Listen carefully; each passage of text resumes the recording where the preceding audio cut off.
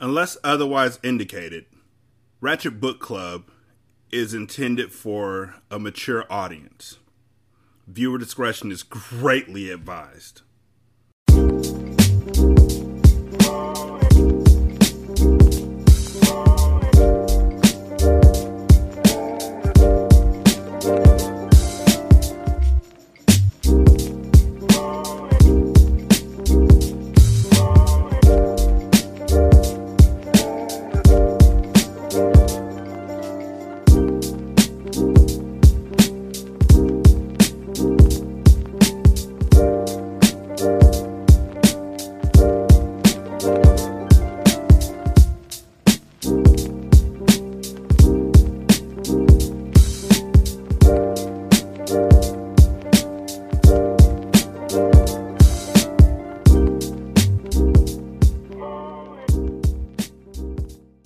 Welcome to Ratchet Book Club, where we read hood classics and good classics. I'm Derek.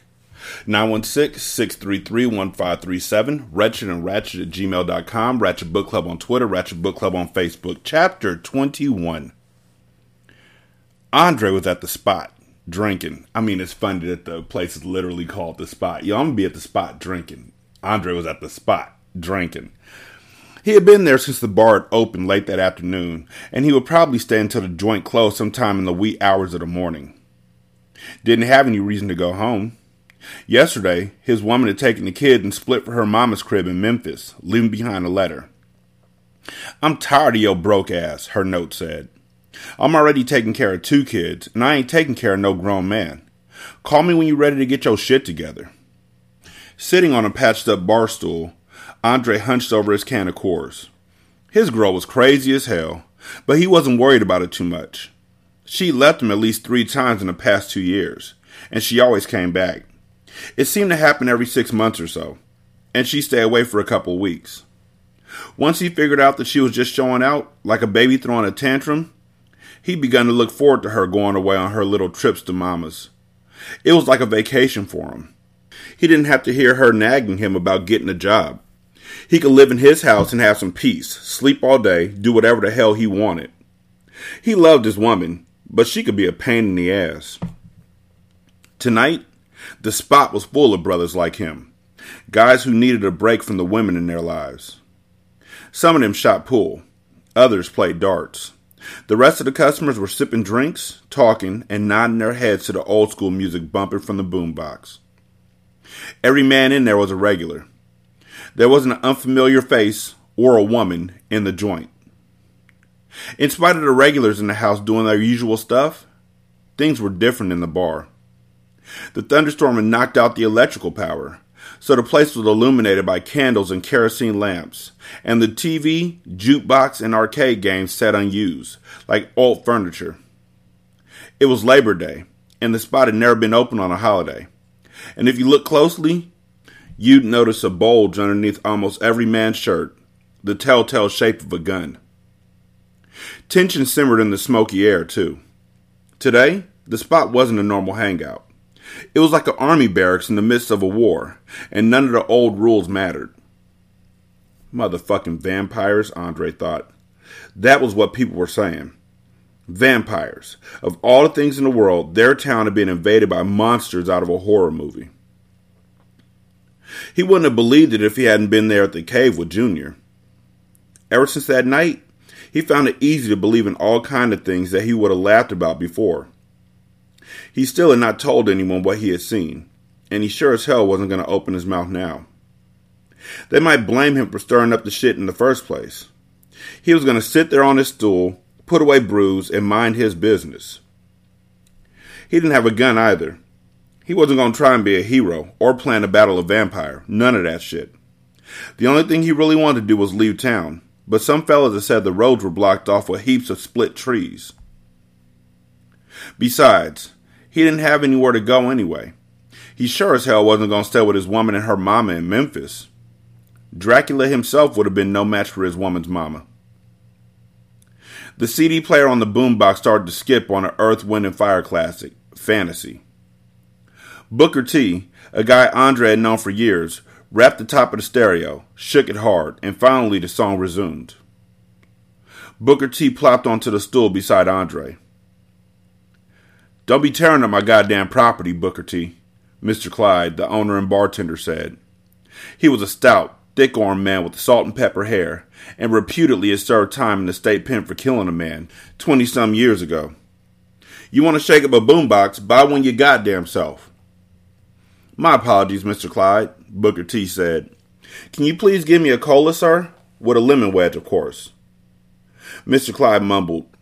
He slid a can of Coke and a lemon wedge in front of Booker T. Booker T's apologetic tone didn't surprise Andre. Mr. Clyde didn't take any shit in his joint. Andre had seen the old guy throw out many a nigga. Booker T sipped his drink. He was a short, scrawny guy who wore wire-rimmed glasses, a white dress shirt, and suspenders. A pocket notebook bulged in his breast pocket. People said he was a lunatic genius, one of those cats who was so smart he couldn't lead a regular life. Andre usually saw the guy walking the streets at all times of the day, muttering to himself and staring at things like trees and rocks and birds for hours, and scribbling endlessly in his tiny notebook. A regular at the spot, Booker T always played darts and drank cola with a lemon wedge floating inside. "What do you think of what's going on down here, Andre?" Booker T said. "Do you believe the story about vampires?" Andre shrugged. "All I know is, once the sun goes down, I keep my black ass indoors." "Then you believe it?" "It doesn't matter whether I believe it or not. Folks been disappearing. Mad dogs been biting niggas. That's all I need to keep my ass inside till it blows over." Booker T reached into the bowl of peanuts, popped a couple of nuts into his mouth. Sorry. "Andre, this is a conspiracy engineered by the government. They're testing a virus on us, a biological weapon. Mason's Corner is a testing ground for a new strain of supervirus." "You read that in a book somewhere?" Andre said. Booker T guffawed as if Andre had asked the dumbest question in the world. "No, I didn't reach this conclusion by reading a book. Don't you understand that book publishing in this country is manipulated by the government? I reached this conclusion through my field research." He tapped the notebook in his shirt pocket and smiled smugly. Andre wanted to wipe that self-satisfied smile off Booker T's face by telling him what had happened at the cave, but he kept his mouth shut. Let the crazy nigga believe whatever he wanted. "It ain't no goddamn government conspiracy," Mr. Clyde said. He rested his meaty, tattooed forearms on the counter. "You need to take your goddamn nose out that notebook, Booker T. There's some supernatural shit happening here. Goddamn demons, man. Only God can save us. You can't do no research on that." Booker T shook his head sadly. When under duress, our people turn to the comforting bosom of primitive superstition and childish wish fulfillment. "Watch your goddamn mouth, boy," Mr. Clyde said. "You won't be spitting out them big words when you picking up your teeth off the floor." Andre laughed. "You better watch it, Booker T." Booker T waved his hand as if it didn't matter. "Please, indulge my curiosity, Mr. Clyde. If vampires are overrunning our town, how did it begin? Did they fall out of the sky?" "There's one of them master vampires out there somewhere," Mr. Clyde said. He looked at the windows, which were veiled against the night. Anxiety glimmered in his eyes. "Just like in the movies, an old goddamn vampires come to town and started shit." Booker T rolled his eyes, but Andre was quiet. Mr. Clyde's probably more right than he thinks, Andre thought. He remembered the mysterious man in black he had seen at the cave, who could move faster than Andre could blink. He shivered. Quickly, he grabbed his beer and chugged the rest of it. As Andre was about to ask for another brew, the front door banged open, bringing the howl of the cold wind, a rustling wave of dead leaves, and the biggest man he had ever seen in his life. The man was at least 7 feet tall, with a powerful build, like a giant football linebacker. He wore a black shirt that seemed barely able to contain his wide shoulders, black jeans, and gleaming black boots. His skin was a deep cocoa brown, his hair was bald, and his eyes were utterly black, like pits leading straight to hell. Silence clutched the room in a vice grip. Every man in the joint froze, mouths agape. Andre held his breath. The man's gaze swept throughout the bar, and Andre had the feeling that in one gaze, this guy sized up all of them and made a decision. He stepped across the threshold. Shadows flitted across him like bats. "My name is Diallo," he said. His voice was deep, yet he spoke in a low tone that carried clearly throughout the place. "I'm seeking soldiers. I can use each of you, but I'll kill any that do not submit. Which of you men will avert death, join my army, and taste true freedom?" A pause. Then, almost as one, the men drew their guns and aimed at the man who called himself Diallo. He's the big dog vampire, Andre thought, wishing that he had a gun too. He was willing to bet his life that this was the motherfucker that they were just talking about. The guy oozed evil power. Booker T flipped out a pocket knife. Andre almost laughed, but he didn't have a weapon at all for himself. He noticed an old billiard stick leaning against the wall near him. He grasped it in his shaky hands. Better than nothing. "Look here," a guy said. It was Calvin Jones, who worked at the barber shop. "I don't know who you think you are stepping up in here like this, but me and the brothers here don't want no trouble. We don't want no part of nobody's army. So push on." "Right," another man said. He had a big fofo. "Get the fuck out of here and leave us alone." "And I'm backing up my customers," Mr. Clyde said.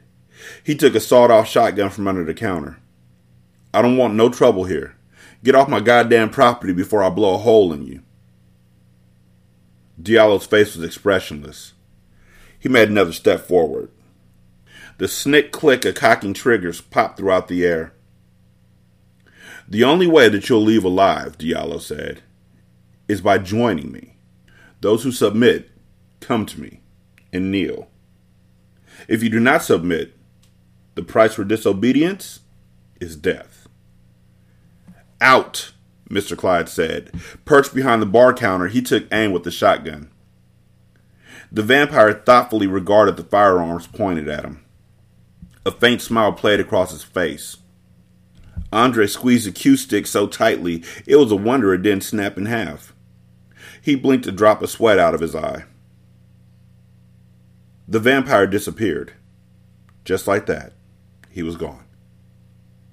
The door yawned into the stormy night. Each man in the room released a chest full of air. Then the door, propelled by an unseen force, slammed shut, and someone cried out, "He's behind us!" Andre looked. Diallo was behind the pool table, gripping a billiard stick. The man nearest the vampire tried to fire his pistol, but he was too slow. Diallo drove the stick through the guy's chest like a man spearing a fish, the bloody tip poking out between the victim's shoulder blades. The man choked out a garbled scream, his arms flailing uselessly at the wooden pole. Diallo lifted the man high and flung him across the room. The guy crashed into the pinball machine, leaving a smear of blood across the display. Andre's stomach convulsed. He tasted warm beer bubbling up in his throat. "Shoot him, goddammit!" Mr. Clyde said. Andre covered his head and dropped to the floor. Mr. Clyde's shotgun boomed. More guns fired as the men attacked the monster. Bullets hammered Diallo, but he did not fall, stumble, or bleed. The bullets seemed to bounce off his body. Crouched, Andre could see the floor around Diallo. Rounds rained to the hardwood. He had to get out of there. That was the only way he could survive. Across the room, Diallo grabbed the edge of the pool table. He flipped it across the floor as though it weighed no more than a dinner plate. It slammed against the wall, billiard balls flying, and the men tried to scatter out of the way. But one of the men got trapped between a wall panel and the pool table, and Andre swore he could hear the sound of the man's chest being crushed under the weight. The guy's scream ripped through the air. Andre rose higher. He was about to make a run for the door, when a beeline of men got there before him and tried to open it. But it wouldn't open. Somehow, Diallo had sealed the door. I'll go to the back, Andre thought. The hallway behind him was as dark as a snake's throat. 3 men rushed Diallo at once. Diallo lifted a chair and brought it down on the first guy's head, busting his skull and shattering the chair, the man going down in a hail of wood shards. Diallo plunged his fist into the second man's solar plexus, drove it all the way into the man's guts, then snatched out his hand with a bloody fistful of intestines, the dead guy collapsing, legs kicking. The third man tried to tackle Diallo, but Diallo clamped his hands on his skull and twisted so fast the man's head came clean off. Diallo hurled the decapitated head across the room, where it smashed into the liquor bottles lined up behind the bar. Mr. Clyde yelped like a frightened child and took cover behind the counter. Andre didn't know whether to piss his pants or vomit. He was so scared he thought he could do both. There were only 5 men left, including Andre. 2 men strained in vain to open the door. Booker T hid under the table, and Mr. Clyde had vanished behind the bar. Diallo strolled to the guys near the door. They began to cry. One of the men kneeled, arms raised in supplication. Now's my chance, Andre thought. I'm not kneeling before that motherfucker. No way. Staying low, he bolted into the black hallway. Heart beating so hard he thought he might pass out. He couldn't see a damn thing back here. Where was the door? He shouldered open the door, went to a small room lit with a candle. It was the washroom. Shit! How could he get out? He saw a square window high up on the wall, but the window was too small for him to squeeze through it. He had to find another way. He ran into the hall. A giant hand closed over his throat. Andre gasped, beat his hands at the body in front of him, but it was like punching a concrete wall. The vampire lifted him in the air. Andre's feet dangled above the floor. Just when he thought he would black out, the vampire threw him. He whammed against the table, pain barking in his shoulder, salt and pepper shakers knocking against his head. He was woozy and in a universe of pain, but he had the presence of mind to look around. 4 men, including Mr. Clyde and Booker T, knelt near the bar, like sinners at a confessional. Diallo towered above them, an unholy priest. Join us, Diallo said. He extended his hand. His eyes, black as bottomless wells, fixed on Andre. Andre spat out a mouthful of blood. He crawled across the floor, straightened up, and kneeled. King, Nia whistled. Come on, where are you, boy? She was in an alley, between rows of houses and short brick buildings. Thickets of darkness surrounded her on every side. Wind blew scraps of litter around her. The scraping of trash against gravel sounded like a bony finger scratching against a coffin lid. She hugged herself against the chill breeze and the deeper chill that had sunk into her marrow. King, wherever you are, come on out. No answer, only the rasping wind. What had gotten into the dog to make him run off? He had seemed like such a well-behaved animal, as clever as a person in some ways. Much like her own dog, Princess, she remembered with a pang of sorrow. She walked along the alley, her running shoes scattering pebbles here and there. King, come here, boy. It's Nia. She might as well have been addressing the wind. It would have given her more of a response. She checked her watch. 10 minutes until she had to meet David. She didn't want to return without his dog. Although David didn't blame her for King slipping away, she felt responsible for allowing the canine to scramble out of the truck. King was like a kid brother to David. Losing the dog would crush him. King, come on out, boy. The wind died. A hush fell over her. She heard, somewhere ahead, a low growl. Her fingers tightened around the leather dog leash. She jogged forward, lightly, to minimize the sound of her shoe soles striking the ground. On her left, there was a brown wooden fence. The big gate, wide enough to admit a truck, gaped open. She thought the growl had come from that direction, but she wasn't sure. It was worth a look. She stepped inside the enclosure. A blue dumpster on her left. Stacks of wooden pallets and milk crates on her right. In front of her, a low gray brick building.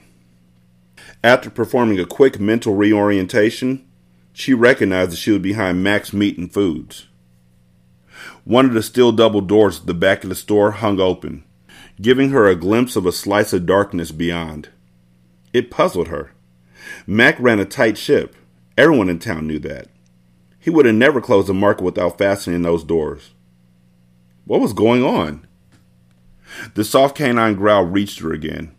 It was definitely coming from inside the store. What was King, if it was really King inside, doing in there? What was he growling at? The dog could have been agitated by anything. Something as small and harmless as a cat, or something bigger and far more dangerous. Her hand went to the revolver on her hip holster. She had snapped the holster's buckle, drew out the gun. She wrapped the dog leash around her wrist to get it out of the way. She moved to the doorway. She cocked her head, listened. Silence, taut with tension, as if whoever, or whatever, was inside, was holding its breath. Just like she was. She dug the mini flashlight out of her fanny pack. She swept the thin blade of light across the darkness inside. A small chamber, full of crates and boxes, but no one was inside. In the far corner, there appeared to be another door, half open. She checked her watch again. 7 minutes, then I gotta go. I want to find King, and I think he's in there, but I promised David that I'd return on time. Promised him that I'd find the dog, too. She pushed open the door and crept into the darkness beyond. Jalil had to get his father to a hospital immediately. The siren wailing on the patrol car, Jalil sped across the dark streets. He ran through stop signs without slowing. No one was out driving, and even if they were, he was in a cop car, and they should get the hell out of his way. In the back seat, Dad groaned. I'm going to get help for you, Daddy, Jalil said. He glanced fearfully at the rearview mirror. Dad was slumped in the seat, eyes shut, his face greasy with sweat. Jalil squeezed the steering wheel. Just hold on, Daddy. Hold on, please. After that fucking vampire, Kyle, had stabbed Dad in the chest. Not in the heart, thank God. Jalil had shot the monster between the shoulder blades. But he hadn't killed the vampire. Screaming in anger, the creature had jumped out the truck and flown away into the night, like a giant bat. He hadn't attacked Jalil, which was weird. Maybe the asshole figured that the worst thing he could do to Jalil was try to take his father away from him. If that was what he had been thinking, he was right. The other vampires had chased after the rest of the people on the patrol teams. Those folks cut out so fast it wasn't funny. Some of them on foot, others in their cars. Within minutes, the parking lot was empty, and Jalil was left with a dead man in the flatbed and his father. Somehow, he had driven to Dad's police car, gotten a first aid kit out of the truck, and found some pads that he used to staunch the flow of blood from Dad's wound. There was so much blood, Jalil had vomited on himself. But he was still able to keep going and tape bandages on his father's chest. He'd carried Dad to the car and slid him across the back seat. Before he peeled away, he said a quick prayer over old Mac's body, then peeled the flamethrower off the man's back and stored it in the trunk. On the walkie-talkie, he tried reaching the other team members so they could tell him where he could find Dr. Green, but no one answered him. He wouldn't have been surprised if everyone had split town, the cowards. He was on his own. He didn't know how he kept going in the face of all this misery and madness. He felt as though he were in a feverish daze or in a really bad dream. He pushed the car hard. It pissed him off that the bloodsucker bastards had taken over the hospital in Dark Corner, but there was nothing he could do about it. Outside of town, the nearest medical center was in Hernando, about 15 minutes away, when driving the speed limit, that is. He wanted to get there in half the time. He swerved on the main street at high speed. The tire squealed, and the car tipped to the side slightly, but he didn't roll over. On the straightaway road, he blasted the gas pedal.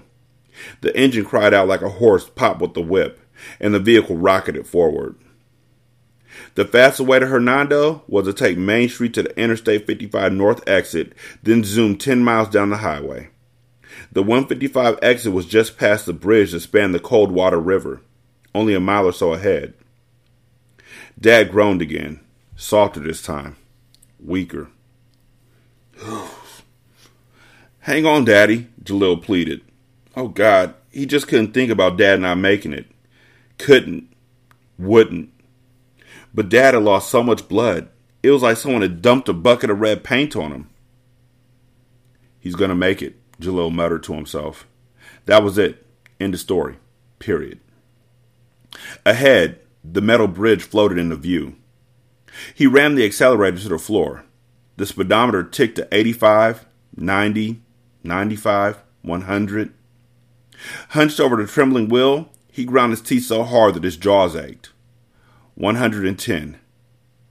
The bridge was only a couple hundred feet away. Then he saw something unbelievable. Oh, fuck!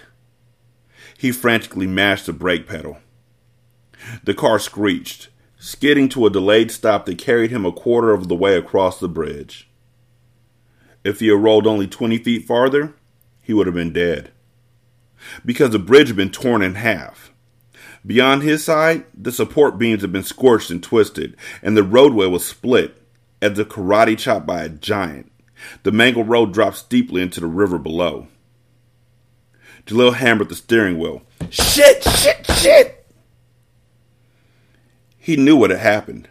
That fucking vampire Diallo. He had done this somehow.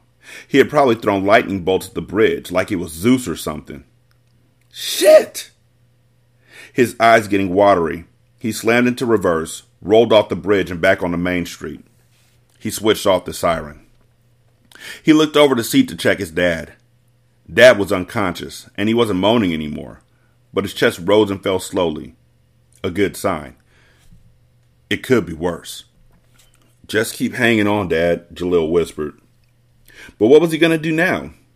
Without access to 155, he'd have to do a bunch of winding country roads to get to Hernando. And that damn vampire had probably blocked those routes too. He was a slick bastard. Think, man, Jalil ordered himself. He remembered that Dad had advised him to call David Hunter if anything bad happened. He didn't know what Hunter could do to help him, or if Hunter was even around, but it was the only decent option he had left. The cell phone was stashed in the cup holder. Thankfully, Dad had programmed Hunter's cell number in the phone. I hope he's not gone too, Jalil thought, pressing the button to dial the number. It seemed like everyone else was. For once, Jalil had a stroke of good luck. David Hunter answered on the first ring. Darkness rendered the grocery store, a place where Naya had shopped frequently over at least the past 10 years, as unfamiliar and mysterious as a moon cavern. Her miniature flashlight did little to alleviate the feeling that she had wandered into a strange new realm. She had crossed the storage room without incident and entered the main floor of the market. She was at the back of the shopping area. On her left, there were 6 dark aisles. On her right, the produce area, the open-air coolers filled with cantaloupes, lettuce, watermelons, oranges, bananas, tomatoes, and other items. The store was crypt silent. She edged to the first aisle, swept the flashlight beam across it. Nothing but shelves packed with cereals, pastas, grits, rice, and more. She knew the contents of the shelves like she knew the inside of a cupboard at her own house. She moved forward to the next aisle. No one was there either. At the end of the third grocery aisle, she spotted King. He was at the end of the row, positioned behind a revolving rack full of packets of Kool-Aid. The dog appeared to be hiding from someone. When her flashlight beam touched King's flank, he looked back at her, big brown eyes shining. But the dog did not move. He turned back to whatever had captured his attention. What was he doing up there? She had never seen a dog behave so oddly.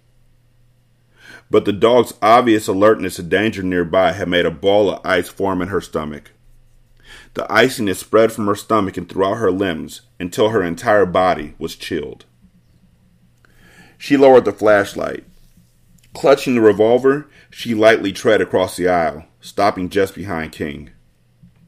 She rested her hand on his furry back. His muscles were bunched up. "What's wrong, boy?" she whispered. "What's bothering you?" King peered through the rack and whined. He licked her fingers. His tongue was like sandpaper. She peeked between the bars of the rack. It gave her a peephole view of the meat department, which occupied the whole wall on the east side of the store. She didn't see anything of concern, but it was dark and nearly impossible to make out any details. She inched around the rack. She flicked on the flashlight. Colin Morgan walked through the passageway at the end of the meat counter. She gasped. This time, Morgan didn't have a knife. He had a handgun. It was much bigger than hers, too. Behind Naya, King growled. "That mutt's got a nose like a bloodhound," Morgan said. "Follow me all the way in here, just like I've been following you, Miss James." Her hand trembling, she shunned the light beam at him. He was not a vampire. He was still human. But he was out of his mind and relentless, and that was as bad as him being a blood-sucking monster. "There's some weird shit going on in this little hick town," Morgan said. "But I don't care about that. Nothing's going to stop me from having you. We're meant to be together. Stop resisting and give yourself to me." "Never." She raised her gun. He raised his revolver, too. He aimed it at her head. It was like looking into the tube of a cannon. She swallowed dryly, but she did not lower her gun. "Drop it, Miss James," he said. "You don't have the nerve to shoot me. You proved that earlier." Naya felt King tense behind her, like a coiled cobra. She decided to take a big risk. "Okay." She blew out a breath and dropped the gun on the floor, and the flashlight too. "You win." "I knew you didn't have it in you, bitch," Morgan said. He laughed. "Get your fine ass over here. I'm going to take you behind the counter so we can get properly reacquainted." Bowing her head, as if defeated, she shuffled forward. She counted on Morgan relaxing his grip on the gun, and she counted on the darkness coming to her aid. Most of all, she counted on King. When she had taken about 3 hesitant steps, she suddenly dashed to the right, into another aisle. "You bitch!" Morgan yelled. He swung the gun around, trying to regain his aim on her, but in the near blackness, it would be difficult for him to see. Then King roared. "Get him, boy! Tear his heart out!" Naya urged. The dog tackled Morgan. Together, they hit the floor. Morgan's gun spun out of his grasp. "Get off me, you fucking mutt! Get off me!" King was on top of the man, snapping and biting. Then the dog yelped in pain and scrambled away. Morgan bellowed triumphantly. A blood-smeared switchblade glinted in his hand. Oh no. King staggered into the wall. The dog's legs gave way, and he settled heavily against the floor, tongue lolling. As Morgan got back to his feet, smiling maniacally, Naya charged him. "Back, bitch!" Morgan swiped at her with the blade, making her stop in her tracks to avoid being cut. "Don't make me carve up that pretty face of yours." Naya drew herself into a fighting stance. Her gun was on the floor, out of easy reach. She had only her bare hands to defend herself. But she had trained for a moment like this. She clenched her hands into fists. Morgan circled her like a sword fighter. "You're all mine," he whispered. "The more you fight me, the more I love you. Keep fighting me, baby. It's going to make fucking you that much sweeter." This man was sick, insane, but she did not lose her cool. As she'd been taught, she skipped backwards, light on her feet, as if she were a fencer. She rolled her hands in a dog-digging motion to distract him and protect her vital areas. He faked a thrust. She hopped back, then fired a sharp kick into his shin. "Damn it!" His face contorted in agony. He gritted his teeth. Then he swiped at her, wildly. She ducked out of the nice looping path and blasted his shin again in the same tender spot. He wailed, his leg crumpling under him. Eh! Nia was about to wade in to knock him out with a blow to the head, but he lunged at her, and this time she moved too slowly. The blade sliced across her arm.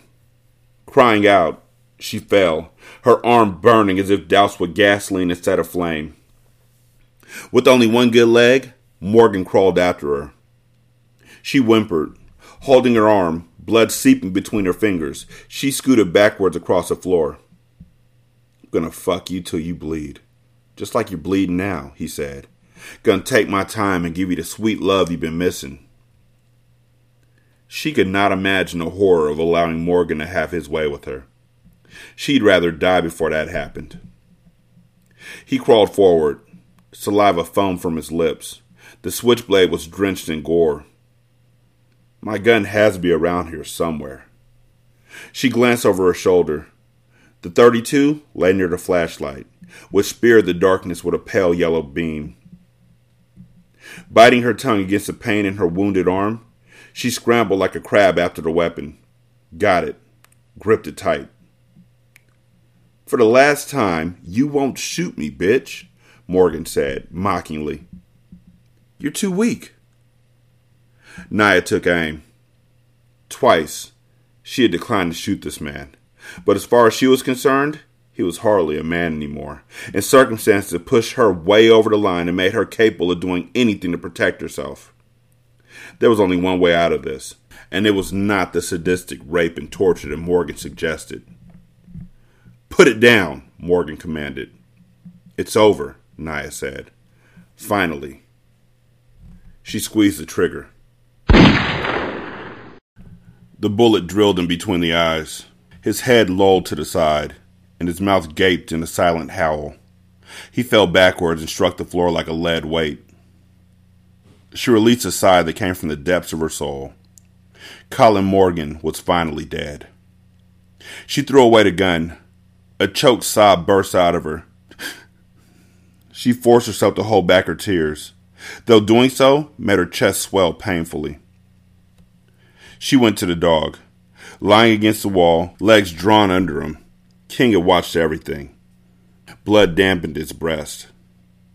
Oh, you sweet poor thing. She gently brushed the dog's head. King feebly licked her hand. We're going to take care of you, understand? You're going to be okay. She got her cell phone out of her fanny pack and called David. With Jalil trailing him in the patrol car, David screeched to a stop in front of Mac's Meat and Foods.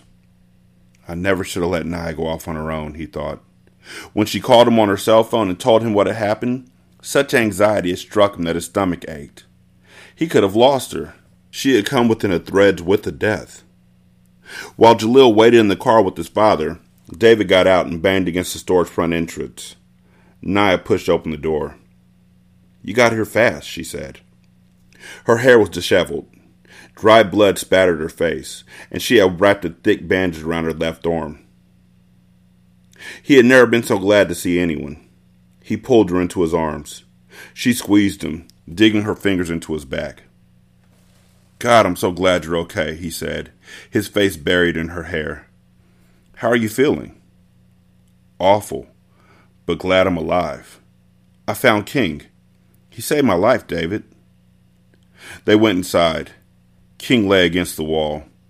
The dog raised his head when David came near, and his tail switched back and forth. You crazy mutt, David said. He blinked away a tear and rested his hand on King's back. Look what you went and got us into, trying to be super dog. We're going to get you all patched up, boy. You'll be all right. King licked his fingers. Nia knelt beside them. I moved Morgan's body. I dragged it into the meat freezer behind the counter. She shook her head, sighed. I killed a man, David. It was in self-defense. You had no choice. Her face was haunted. I know, but that doesn't make me feel any better. I feel really, really sick. I wish I hadn't done it, but you're right. I didn't have any choice. I'm sorry, Nia. Mac is going to go nuts when he sees what happened in here, she said. He won't be around to complain. Mac is gone. Gone? You mean dead? He nodded slowly. Jalil told me. Kyle and his army of vampires, they were too much for him. The patrol teams are gone. Everyone was either overwhelmed in the fight or said to hell with it and ran away to save themselves. We're on our own. Me, you, Jackson, and his son, she said. Yeah, but Jackson can't help us. He's in the car with his son. He was stabbed, not bitten, and lost a lot of blood. I want to give him the pearls, but I'm afraid she won't be able to do much for him. She's worked miracles before, so people say.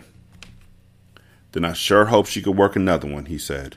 But we're going to need more than one miracle to get through this alive, Naya. We're going to need a night full of them. A golden glow radiated from the windows of Pearl's home, like a lighthouse on a night-veiled sea. Pearl answered the door before David could knock. Thank you so much for letting us come here, David said. We hate to impose on you like this. Nonsense. It's my duty to help, Pearl said. Come on. I'll help you bring your dog and Chief Jackson inside. David and Jalil carried Jackson, who was still unconscious, into the guest bedroom. Naya and Pearl took King to a cleared-out space in the living room. Candles throughout the house provided warm light. Although Pearl lived on the outskirts of town, she too had lost electrical power due to the storm. Pearl attended to Jackson, while David worked on King. Because David had taken a first aid class for dog owners a couple of years ago, and had treated King for minor injuries in the past, he competently administered care to the dog. Fortunately, he had the foresight to always keep a canine first aid kit in the truck, too. He gave King a small dose of Benadryl to help him relax. Then he used scissors to trim the fur around the knife wound. The blood had clotted, a good sign, and the cut did not appear deep or to have touched a major organ. David cleaned the wound, using a mild soap and warm water. Then he applied a telfa pad, which he had coated with neosporin. He added 2 more layers of bandaging, securing the final layer with tape. There. All better now, Mr. King, David said. King blinked sleepily. The Benadryl would keep him drowsy for a while. David went to check on Jackson. In the bedroom, Pearl sat at Jackson's bedside, and Naya and Jalil sat on chairs that surrounded the bed. David knelt beside Naya. What do you think, Pearl? David said. He's in shock, she said, due to having lost a tremendous amount of blood. I cleaned and redressed his wound. However, to have the best opportunity to recover, he needs a transfusion. A blood transfusion? David asked. We'd have to take him to the hospital for that. And you know, the hospital's been overrun with vampires, and the blood supply doubtlessly raided, Pearl said. I understand that the circumstances are not in our favor, David. I'll do the best I can. What if we take him to another hospital? Naya said. There's one in Hernando. It's only a 15-minute drive. We can't leave town, Jalil shook his head. I tried. The bridge is torn up, and I bet the other roads out of here are blocked too. They thought of everything, man. He sniffled, wiped his nose angrily with his blood-stained shirt. My dad, he's not going to make it, is he? I've witnessed many miracles in my life, child, Pearl said. He held Jalil's hands. Please, keep hope. Pearl resumed her healing treatment, which she called Reiki. Her eyes closed, her face serene yet concentrated. She slowly moved her hands across Jackson's body, keeping her palms balanced above his skin. Reiki, she said, was simply a method of channeling and directing life force energy. In the absence of high-tech medical equipment and a staff of doctors, it was the most powerful technique at her disposal. As David watched, he thought about the irony of Jackson's condition. He needed a blood transfusion in the midst of a vampire attack, for God's sake. If they merely took Jackson into the fray of battle, he was sure the vampires would be willing to share a little blood. Not funny, he thought. Rain rapped against the windows. The storm clouds had finally begun to shed their burdens. Occasionally, A strong wind buffeted the house, like a punch thrown by a furious spirit. How long would it be before the vampires located them? Surely they were searching. The fiends would not rest until they had found them. He looked away from the window. Naya rose out of her chair. "Pearl, can I use your bathroom?" Naya said. "I need to clean myself up." Pearl turned, her hands hovering over Jackson's chest. "Of course. You'll find towels in the cabinet underneath the sink."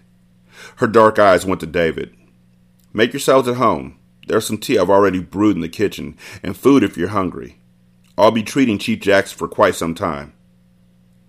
"Thank you," David said. "Jalil, can I get you anything?" "No," he said quickly. "I'm staying in here." That kid is tough, but he's held together with thin wire right now, David thought. He wished he could do something, but there was nothing he could do. All he could do was be prepared to step in and be a friend for Jalil, like he had promised Jackson that he would. Jackson's features were slack and peaceful.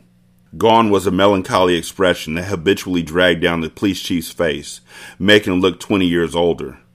But David found the man's placid countenance disturbing. He looked like a dead man on display in a coffin. 916-633-1537. Wretched and Ratchet at gmail.com. Ratchet Book Club on Twitter. Ratchet Book Club on Facebook. You can leave a review on Podchaser. Copy and paste that into Apple Podcasts. And then copy and paste that into Good Pods, the app. Thank you to everybody who's left a review on each. I greatly appreciate it. To those who haven't, go ahead and leave a review. I don't know what exactly it does, but, I like to read what you think. Honestly. More than anything else, I like to read what y'all think about what I'm doing. You can donate to the show at patreon.com/single simulcast or at buymeacoffee.com/sscast or at the Good Pods app. Thank y'all so much for listening. I greatly appreciate it. Y'all be good. I'm going to holler at you later. Peace.